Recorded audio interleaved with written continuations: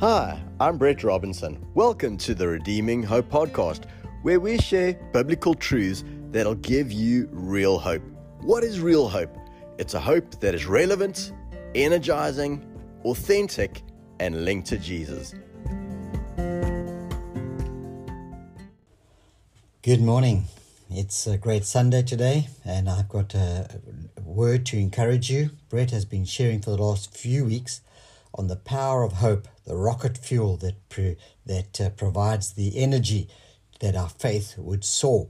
And I felt it's a great analogy, and I'm going to continue today and speak about how to protect your hope. If hope is the fuel that propels the rocket of our faith to great heights, then we need to protect our hope.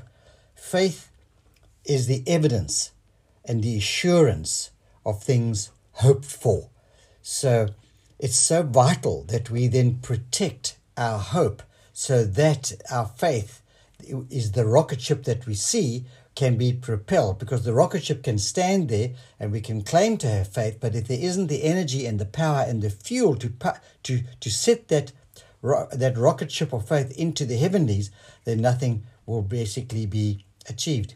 So I love the analogy that it is, in other ways, it is the wood or the fuel that makes the fire of faith burn. So in other words, the more wood you put into a fire, the more it burns. So our hope, in a sense then, is the wood or the fuel that makes the fire of faith burn. You know, faith is so important. Hebrew 11 talks about it. It says, talks about the power and the accomplishments of faith. And it is essential to life. Verse 6 of Hebrews says, without faith, in fact, it is impossible to please God. Without faith, it is impossible to please God. So faith is so essential, and we often put our energy and our focus on the faith. But today we want to renew our energy into the importance of hope. But in verse 8 it says, by faith Abraham obeyed God, left his country, was prepared to sacrifice his only son, believing that God was able to even restore him from the dead.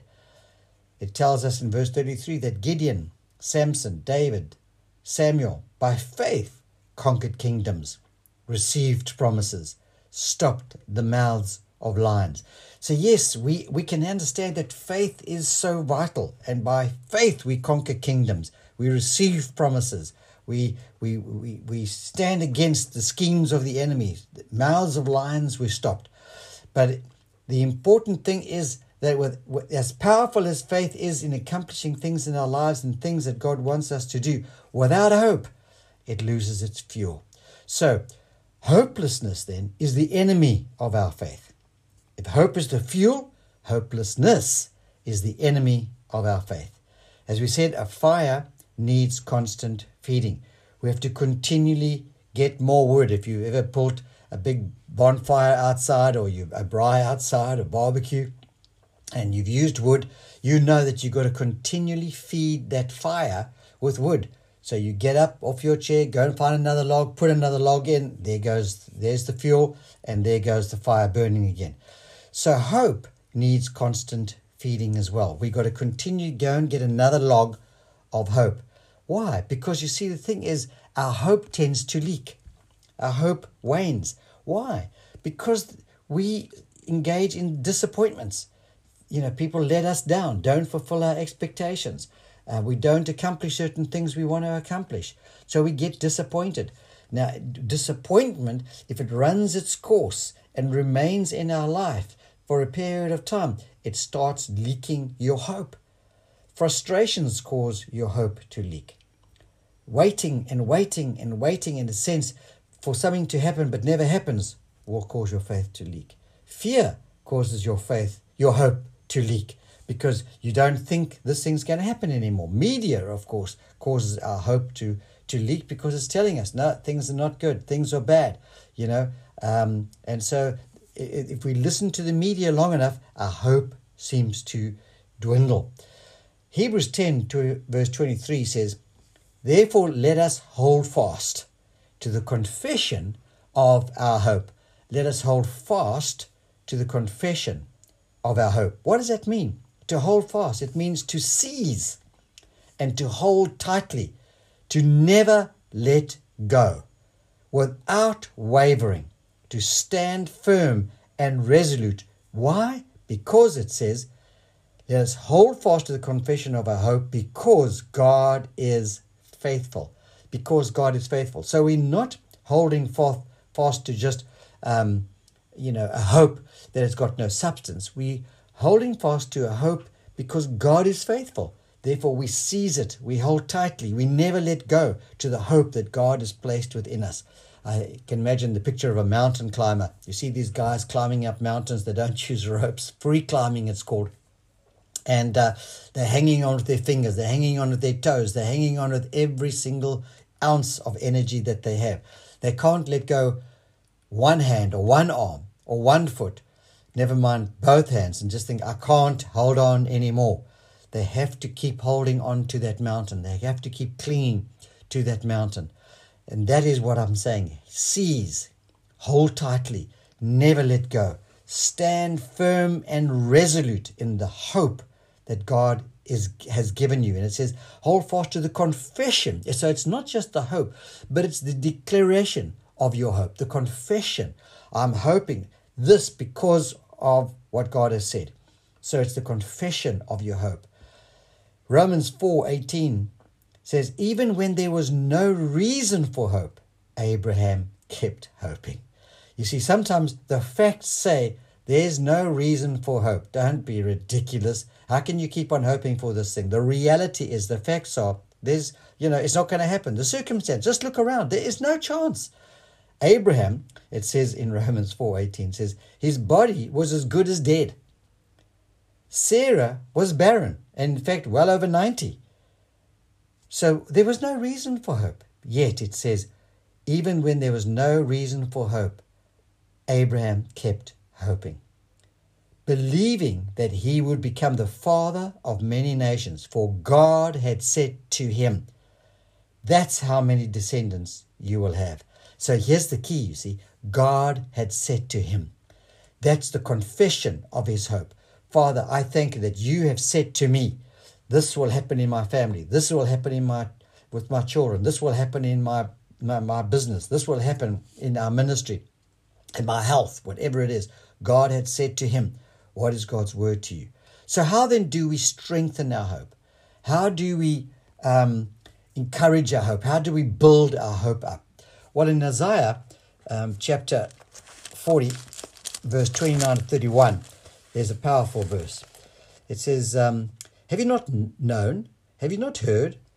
The Lord is the everlasting God, the creator of the ends of the earth.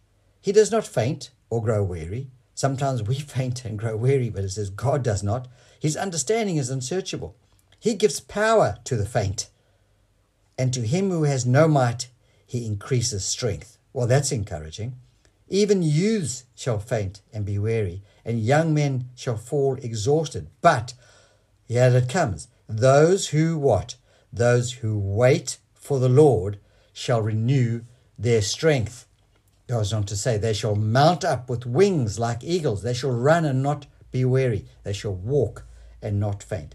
Those who wait for the Lord shall renew their strength. And so here's the key. What does that wait mean? Well, if you go and study that word, it actually means those who hope in. Those who hope in fervently. Those who trust in totally. Those who remain in readiness for God to move.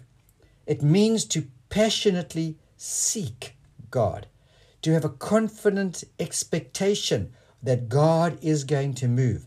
It is a confident to pursue God. You see, it's not passive. Waiting is not passive. Waiting, in this sense, is active. In fact, let me say this to you. Waiting is the working out of hope.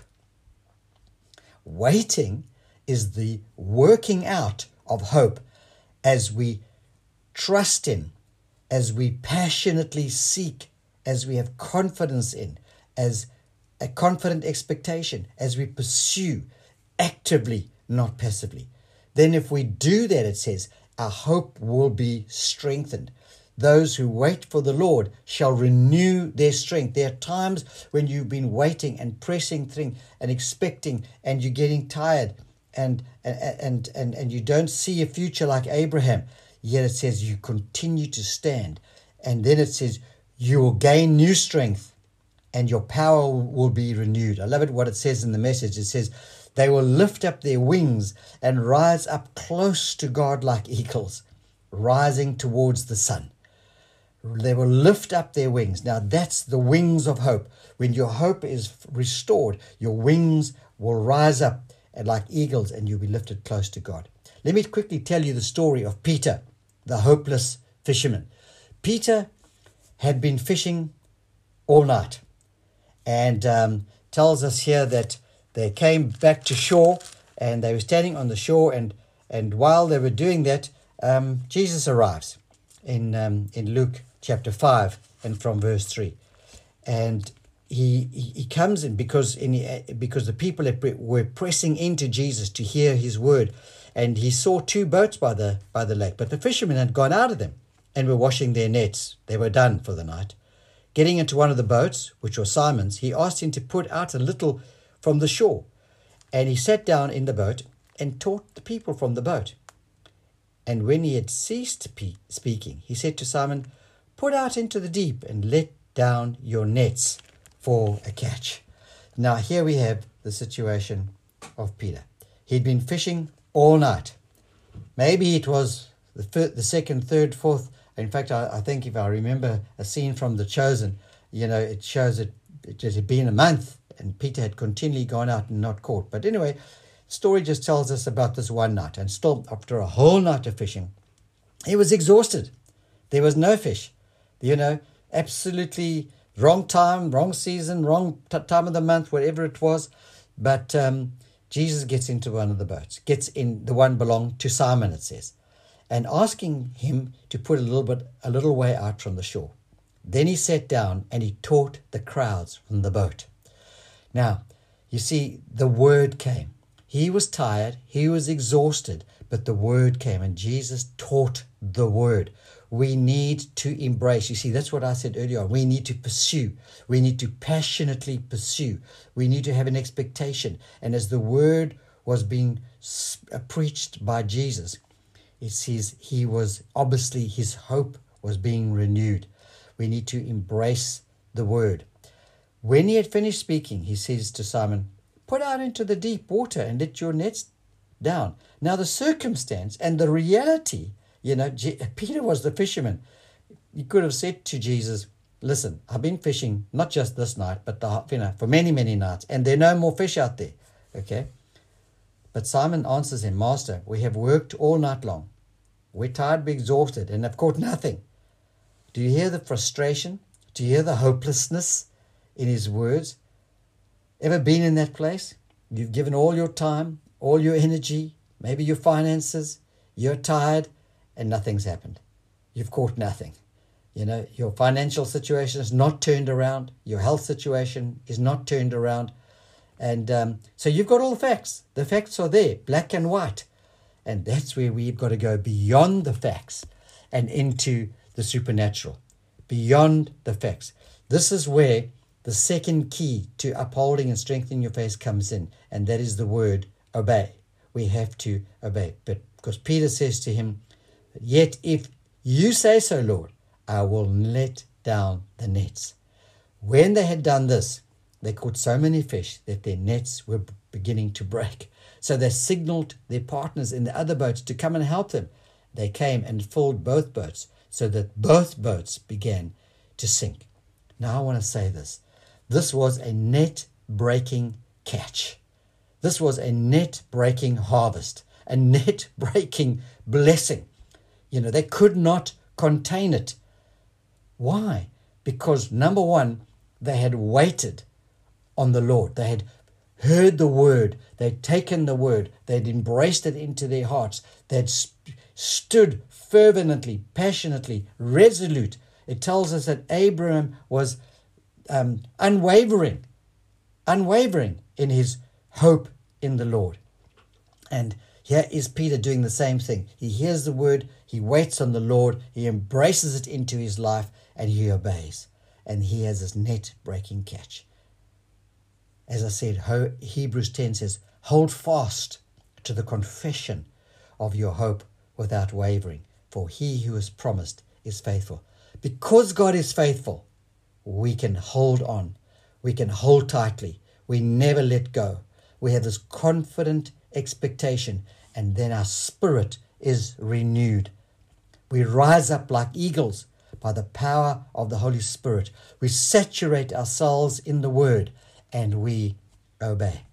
I want to tell you a powerful little story about hope, about a little girl, a 6-year-old girl called Hattie May. She lived in Philadelphia and attended the Grace Baptist Church in Philadelphia. The Sunday school was very crowded, and the minister, Russell Conwell, told her that one day they would have buildings big enough to allow everybody to attend. She said, I hope you will. It is so crowded, I'm afraid to go there alone.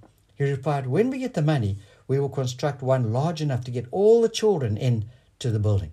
2 years later, in 1886, Hattie May died. After the funeral, Hattie May's mother gave the minister a little bag they had found under their daughter's pillow, containing 57 cents in change that she had saved up. Alongside it was a note in her handwriting to help build a bigger Sunday school that more children could attend.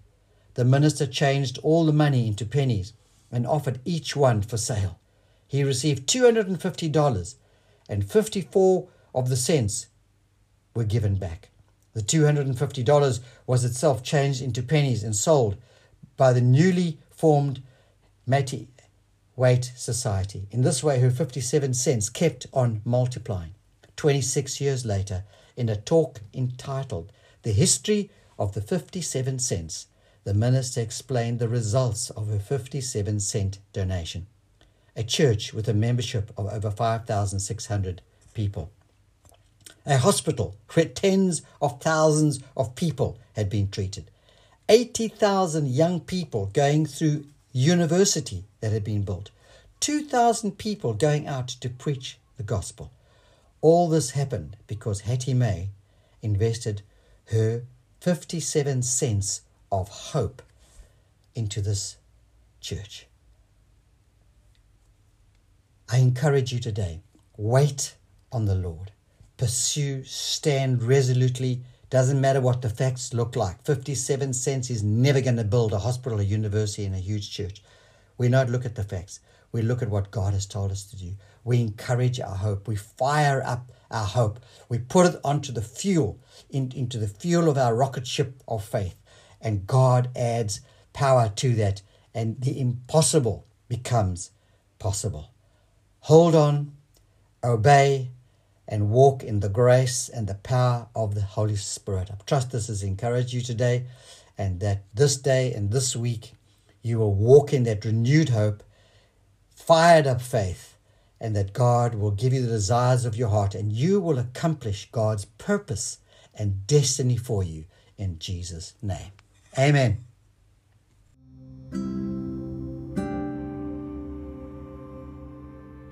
Thanks for tuning in. I pray that the message of God's Word will build your faith and develop a hope that is so strong it's like an anchor for your soul. Go ahead and subscribe, and why not share the message with a friend?